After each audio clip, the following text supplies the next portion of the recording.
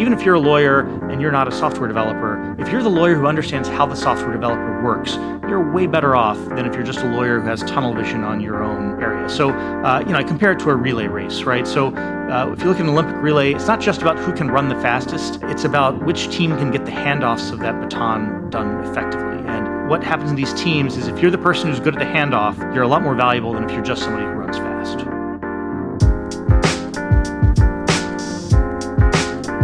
I'm Chad Main, and this is Technically Legal, a podcast about technology and innovation in the practice of law. Today's episode, we're talking to senior New York Times economics correspondent Neil Irwin about his book, How to Win in a Winner-Take-All World, the definitive guide to adapting and succeeding in high-performance careers.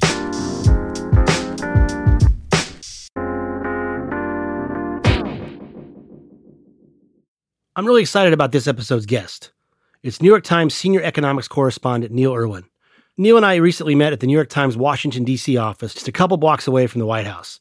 You might ask, what does an economics reporter have to do with a podcast on legal tech and innovation? Well, let me tell you.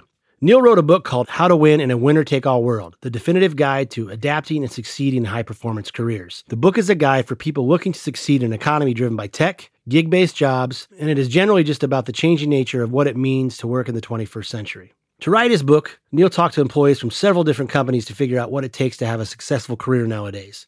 He figured out that those that succeed are flexible, they gain skills outside of their specific occupation, they understand the economics and the business behind their organizations and how their jobs fit in, and he also figured out that the most successful employees nowadays are able to communicate effectively with others outside of their areas of expertise. He calls those people glue people. As Neil explains in his book, he was somewhat motivated to write it because his industry, the newspaper industry, was radically changed by technology. So much that many newspapers simply don't exist anymore and have been supplanted by internet sites and social media. As a result, the way reporters do their work has also radically changed. Maybe not as radical, but in some respects, the legal industry is facing the changes that newspapers did a few years ago. Tech and automation are changing the way lawyers work and requiring law firms and in-house legal departments to adapt or perish. As I was reading Neil's book, I couldn't help but keep drawing parallels between the stuff he was writing about and the case studies he detailed and what was happening in the legal industry. So I was excited to get him on the podcast so we could go a little bit deeper into what he found out. To kick off our conversation, I asked Neil to give me his elevator pitch and give me a summary of all the things that he figured out in writing the book. So the world economy has changed in important ways. The business environment has changed in big ways. I believe this has radical implications for how each of us as individuals should think about the way we navigate a successful career. We all want to have a good job, rewarding, fulfilling, lucrative. I think the way the economy is shifting necessitates big changes in how we think. What does that mean? It means adapting and being the type of person who can really thrive in the large, complex organizations that dominate the modern economy. It means being a glue person, which we can talk about later, but is the kind of person who can work on a team, pull together different types of technological expertise, make good products, make successful teams happen. I think these and more are the keys to having that successful career, and I think these are lessons we can all apply as we navigate the modern corporate world. And you're an economics writer, and obviously there's a lot in your book that do relate to economics ultimately, but it's a book about how to be a very successful employee in the modern age. What was it that inspired you to write the book? So as you say, I'm an economics writer. I spend all my time worrying about kind of big picture trends around employment and GDP and productivity and all these types of things. But what I've realized over the years, as I spoke to friends, colleagues, sources, even dealing with my own career in the media industry, is that the things I write about in my day job around how the big picture economic trends are changing, the flip side of those is these massive changes in what it means to have a good career. Things like the rise of superstar firms and these, large technologically complex companies that dominate the modern economy. Things like the changing nature of work and what it means to have a job, the contracting economy. These are all things that we have to understand and navigate to really have that fulfilling career we all want. And it's two sides of the same coin. And this is based on a study you did. Tell us a little bit about the study, how you went about it, how you identified the companies you wanted to be involved in the study. I obviously started with reading a lot of research from economists, from academics, from business school professors, from consultants, talked to a lot of people in that world. But ultimately, what I wanted to do is be on the ground of these big organizations, big companies, and understand how they work. And so I essentially approached a bunch of companies. Some of the big household names, it's Microsoft and General Electric and Walmart. Some of them less familiar, some of them more obscure. And asked two basic questions. I said, what does it take to have a successful career in this organization in the 21st century? And can I talk to some of the people who are doing that? And fortunately, a lot of these companies let me come and visit and spend time on the ground interviewing with some of these executives who are really living up to these ideas that I think the research shows are valuable. I turn those people into case studies, and that forms the core of this book. The companies you talked to run the gamut. There was restaurants in New York. There was companies involved in the movie industry. You mentioned Microsoft. Did you have any company in mind, or any particular type of company in mind when you set out to do this? So it's funny. So I did want to make sure I hit different industries. I really do think there's a commonality among the types of organizations that are dominant in the modern economy that have a lot in common with each other, even across fields. So, I went to Goldman Sachs, for example, and Goldman Sachs, you think of it as a big bank, and that's, what it is. But, you go to Goldman Sachs in 2019, I showed up in a gray suit and ready to do my interview with a banker. It turns out it looks a lot more like a tech company now. And there's more people in jeans. There's more whiteboards with flowcharts written on the walls. It actually has a lot in common with how things work in Silicon Valley. It's true in retail. It's true in, all kinds of fields. I think there are some commonalities in what it takes to be successful, what it takes to do well at these types of organizations that are, again, have a lot in common with each other.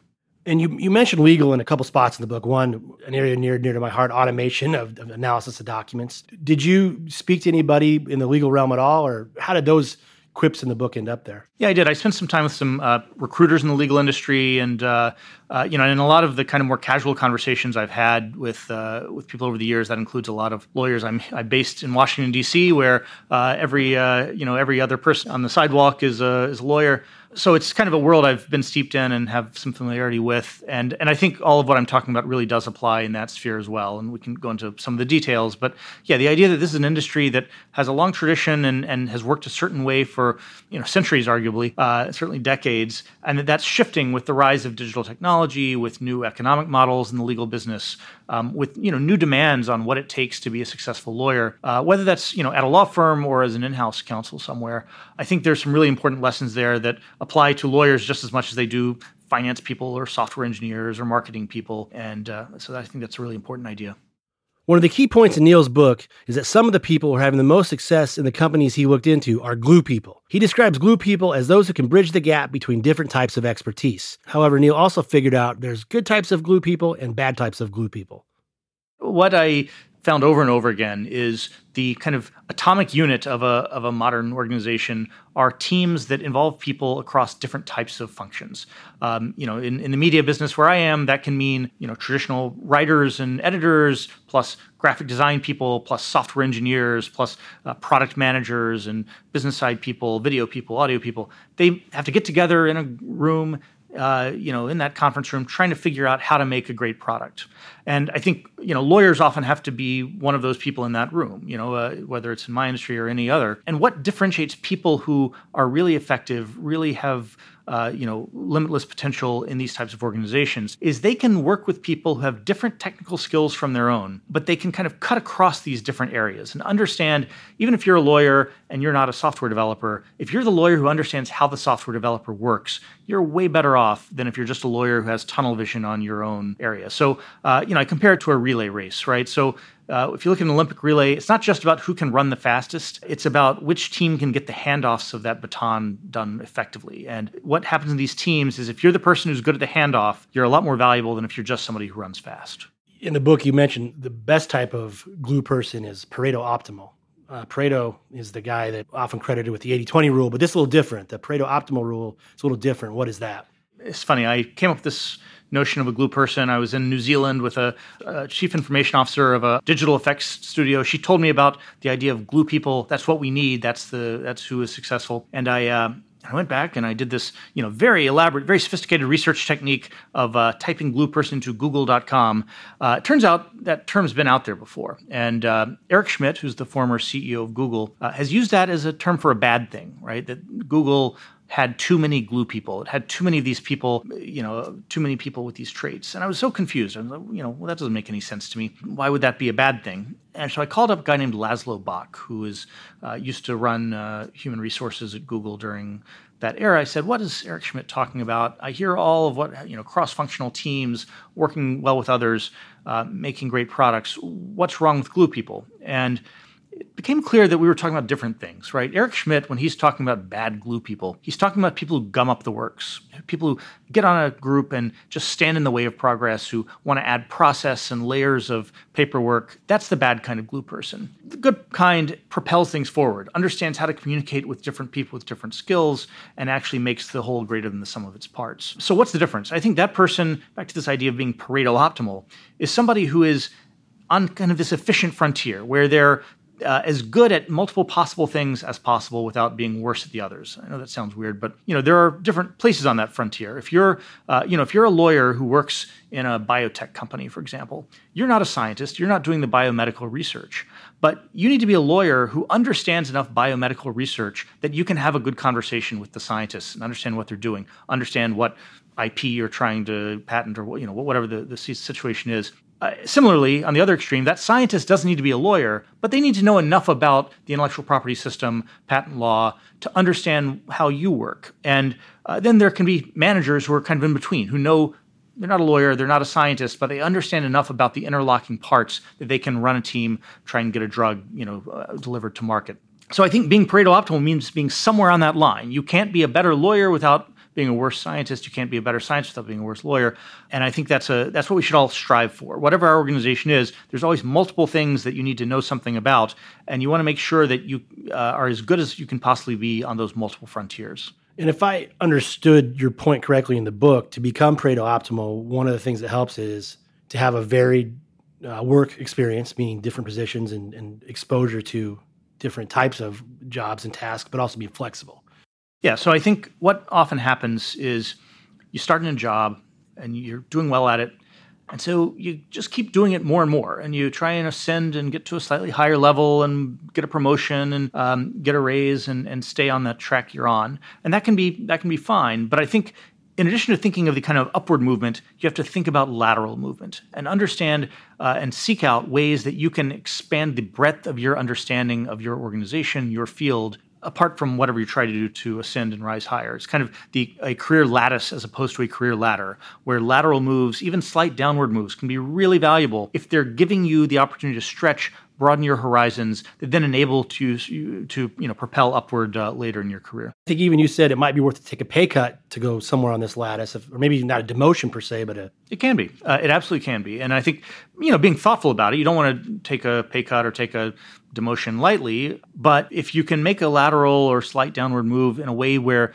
you really are gaining some skill or experience that's going to be super valuable in the future, that can be really valuable. I've known, lawyers who move over to, say, investment banking and finance, and sometimes that's at best a lateral move. That can even be a downward move because they're not as experienced. But if that lays the groundwork, if you can then, in 10 or 20 years, be that person with a strong legal background, strong finance background, you're in position for some really impressive jobs and do some really cool stuff that you might not if you don't take that risk early on. Okay, to be a glue person, you need to be flexible, and you need to be exposed to various types of jobs and work experiences. But as I pointed out to Neil, in law, that's easier said than done because specialization is still very important. Neil countered with an interesting point and another key observation from his book, that successful employees in this day and age, regardless of their position, they understand the business aspects of their role and how it fits into the business success of the company. So it's not that lawyers shouldn't specialize, but if they really want to be successful, they need to do more than just sit in the office and work on what they know best. They need to really learn the business dynamics of the company or law firm that they work for and how they can improve those dynamics. Part of why companies go to a law firm as opposed to do something in-house is because they want that really deep expertise, right? If you're doing a bet the company merger, if you're doing, have some complex regulatory thing that is really, tremendous amounts of money at stake, you want people, who do that all day long. And that's why you're paying $1,000 an hour for a partner. That's why the numbers are what they are. But I think there are different types of kind of cross-functional specialization, right? It's not just that. Suppose you end up going the kind of intellectual property track within a big firm. It's not that you're necessarily going to, especially the more senior you get, you're too valuable doing that to do things that are radically different and just cut across, suddenly I'm going to become a restructuring lawyer, suddenly I'm going to become a trial lawyer. These are things that aren't necessarily, you can't just jump around that easily. I think you can really make sure that as you ascend and as you're working on becoming a better and better IP lawyer, to use this example, you're also understanding the interlocking parts of the law firm business, right? Every law firm is a business. It's not just a bunch of professionals who get together and practice law. So understanding the economics of how your firm works, what drives value, what clients are most valuable, how you cultivate those relationships can be a way to make sure that you're positioning yourself on whatever kinds of deals, what kind of transactions, what kinds of clients are, going to be the things that really propel your career forward, and that you're, cultivating relationships with the, with the clients, with executives at the client, who might be the pathway toward, you being a really valuable, eventually partner and have a long career there. It's slightly a different path than if your aspiration is to go in-house somewhere and be more part of a business unit somewhere. We're going to step away from a conversation with Neil just for a second because I wanted to let you know that for every episode of Technically Legal, there's a dedicated episode page at tlpodcast.com. On these episode pages, there's links and other information relating to the stuff that our guests talk about. For instance, on Neil's episode page, there's a link to his website, his New York Times bio, and information about how to buy his book, How to Win. Also, if you want to get a hold of me or learn more about what my company Percipient does, you can find me on LinkedIn, or email me at cmain@percipient.co. That's CMAIN @percipient.co. Let's get back to our talk with Neil. As I noted at the top of the podcast, Neil's book is entitled How to Win in a Winner-Take-All World. What does he mean by winner-take-all world? What he means is that nowadays, so many industries are dominated by just a few players. Think about Google for search, or Facebook, Twitter, Instagram, all the big social media giants, or think about Apple and Microsoft. The legal industry also has winner-take-all aspects about it. Think about the consolidation at the top end of the Am Law 200, where the big firms keep getting bigger.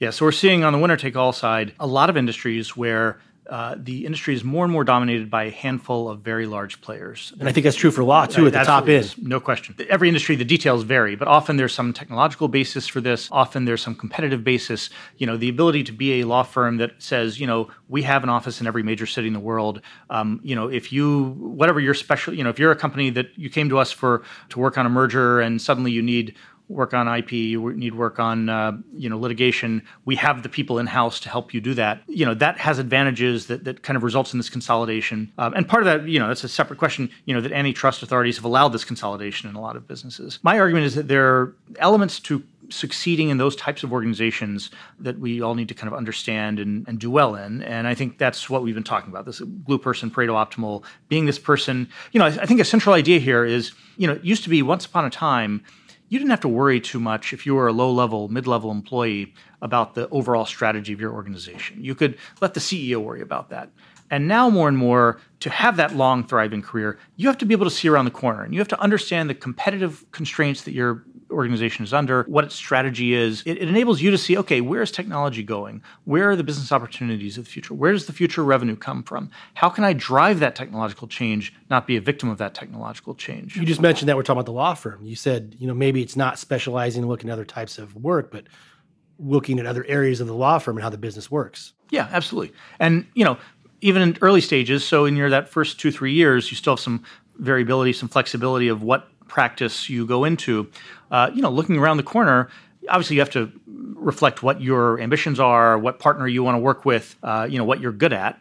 But you can also look around the corner and say, okay, what's the real growth opportunity for this law firm? Where do I think there's going to be a lot of billings in the future? And, a lot of people are going to make partner. A lot of people are going to get those promotions. I've known people, I've had friends who were doing perfectly well at one of the big law firms in a certain specialty, and that specialty goes out of favor and there's less demand for it. And they, have to peel off and are no longer on the partner track just because there's not the business there. But, trying to look around the corner is the real goal. And I think looking around the corner in the book, you didn't mention law per se, but you said if you want to figure out where your industry is going, is look at employment listings for competitors and the skills they're looking for, right? Yeah, I think this is a nice idea. So even if your own company it's not clear that it's kind of one of the huge superstar firms of your industry, look at the job listings of the companies that are. So I use in the book the example of, if you work at General Motors in the auto business, you may not believe Tesla is going to have a long-term future. You may not want to work at Tesla, but you can look at Tesla's job listings and maybe get a good sense of what types of skills the automakers of the future are going to be looking for and work on developing, cultivating those capabilities today. One of the main takeaways from Neil's book, and one of its main underlying themes, is that one of the main drivers changing the economy is automation. It's changing the way we do our work, and it's also changing the jobs that are out there nowadays. In the end, Neil's suggestion is that to succeed in an automation economy is to find a job that can't be automated or figure out how to train the robots. Law is obviously not immune to automation, and this is a theme we've talked about many times in this podcast. So this is a point lawyers should definitely take note of in Neil's book. I have no doubt in the world there will continue to be lawyers a long time into the future. That's not a job that's going away. But I think there are certain types of law and certain types of practices that look a lot less sunny, right? If your job is to look over contracts and look for, vague language or problematic language, that's the kind of thing that I think computers are getting better and better at. Even things as simple at the kind of more consumer level, wills and kind of basic, real estate work, that type of thing. A lot of that you can get the forms online. You maybe don't need to be paying somebody a lot of money to do that type of work for you. So, these are areas where, you kind of want to position yourself to end up at a higher grade of the industry, a higher level of sophistication. If you think a computer might be able to do your job in 5 or 10 years, you need to be developing different skills. So as you say, I think there's a fork in the road. There are things that will never be automated. That would include things, trial laws. As long as we have our current judicial system, there will be jobs for people who can persuade a jury of the rightness of their cause. And then there's things that are just higher grade levels where you're driving the automation. So, if you're working with software developers to automate those processes, to essentially use that technology to make yourself more effective, that can be a really powerful thing, and that can be a great opportunity. So I think you have to ask yourself that question. Is my role something that either I can be driving technological change, or is it something that will never be automated out of existence? If you're not in one of those, find a way to be in one of those.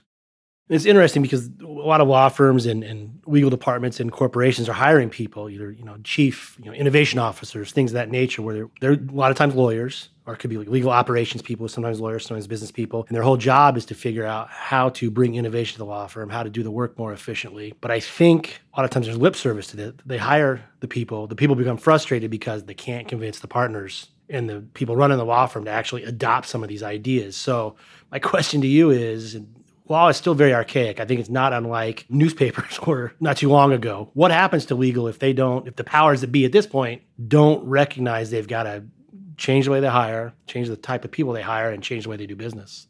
I think it's a real risk. And I think there's always this threat of innovation from below, right? And you are seeing this in the legal business. You're seeing smaller startups trying to automate different processes, different elements of legal work. And if the big guys who have the resources, have the, really high-grade legal talent, if they don't automate some of this stuff, these small upstarts will. I don't want to prejudge who's going to win in these battles. I think you'll often, a typical model you see in other industries, you see this in finance, right? Where there's fintech startups and there's big banks. Big banks are regulated, they have reputational risk, but they also have a lot of capital, they have a lot of capabilities, they have a lot of good people. I think it's not always obvious how it's going to shake out. Very similar dynamic in the legal industry. And I think there's interesting opportunities too. Look, I know a lot of lawyers at big firms who are really burned out on billable hours and working the way they are. That actually creates interesting opportunities to go into the startup sector and work on trying to, instead of have an associate who's a third year out of law school trudging away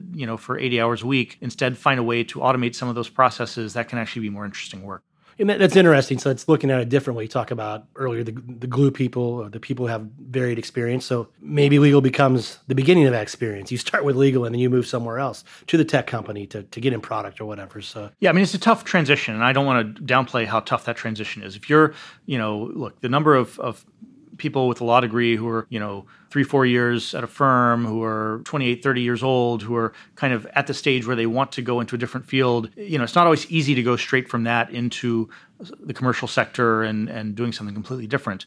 So again, I'm not trying to downplay that and suggest it's easy, but that is a way to stretch oneself and become that type of worker who can really be valuable. You think about the number of general counsels and the role general counsels play in a lot of organizations. They're often not just the man or woman who is there in case you get sued or looks over a contract and makes sure it looks clean. They're often playing very crucial strategic roles in these modern organizations. And so if you're the person who understands both the business needs of how that organization works and has a strong legal training, has maybe worked in a big firm for X years, that can be a really valuable thing. Whether that leads to a GC title or not, that can be other things. There are plenty of people who are, a COO who actually have a law degree. I think there are ways that these skills that you learn in law are applicable in a lot of areas.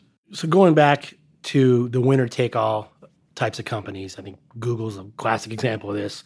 You and I probably are not going to start a company to do search and rival Google. I mean, Google pretty much controls that. We talked about how for certain high-end work, like big M&A deals, big pieces of litigation, high IP work, the top AmLaw 25, they're getting that. The biggest law firms are consolidating and getting bigger, and they're getting that business. But the vast majority of legal work is still smaller lawyers, smaller law firms, smaller attorneys. The world's changing for them too. So I think in the book you said, look, you may not get a job at Google. It's hard to get a job at Google, but you get a job at another tech company. It's not as glamorous. It's not as good. But so let's say you don't work at Kirkland & Ellis or one of the bigger firms. What do you tell a person at a mid-sized law firm or a smaller law firm about how to adapt their skills and how to make themselves successful as the economy changes? Again, to use the kind of winner-take-all terminology, it's not as if everybody is going to work at the Google of their industry, the Goldman Sachs of their industry. There are a lot of opportunities outside of that. I think you just have to be realistic about the trade-offs you're making, right?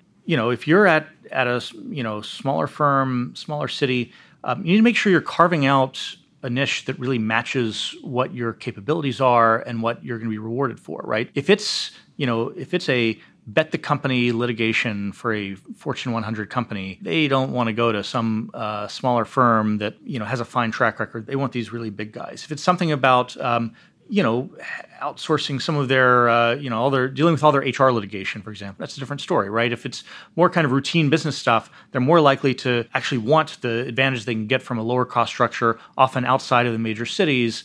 Often, just because of the cost of living and everything else, you can get a much more reasonable deal. So I think you want to make sure that you're at a firm where the strategy is aligned with kind of how that organization fits into the legal marketplace, and you don't have expectations that are out of whack. So as I wrapped up my conversation with Neil, I asked him, at the end of the day, was his assessment of the plight of the modern worker dark and gloomy, or were these changes to the economy and the way people do their work actually positives for career growth and advancement?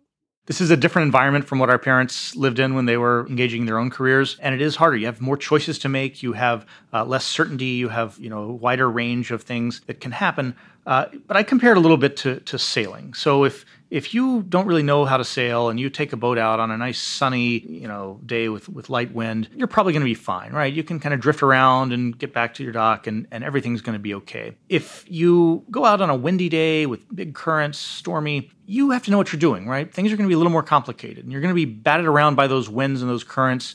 And the idea of getting back safely, it takes a lot more knowledge and a lot more care in the decisions you make. I think something similar is going on with careers. We can't control the economic forces that shape the world we're working in. We can't control those winds and those currents. We can understand them and study them and make sure that we understand what those forces are, how they affect our own career path, and adapt accordingly.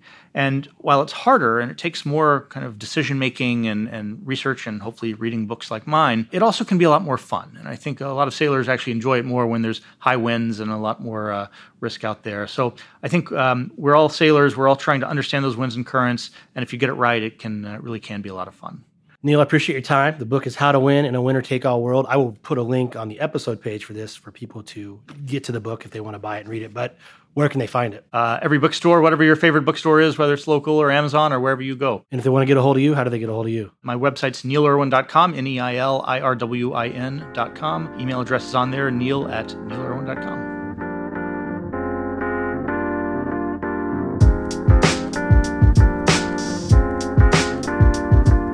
Well, that's it for this edition of Technically Legal. We appreciate you listening. If you want to subscribe, you can find us on most major podcast platforms like Spotify, iTunes, Google, Stitcher, iHeartRadio, etc., etc. If you like us enough, I hope you leave us a good review. If you want to get a hold of me, you can email me at cmain@percipient.co. That's cmain@percipient.co. And until next time, we appreciate you listening. This has been Technically Legal.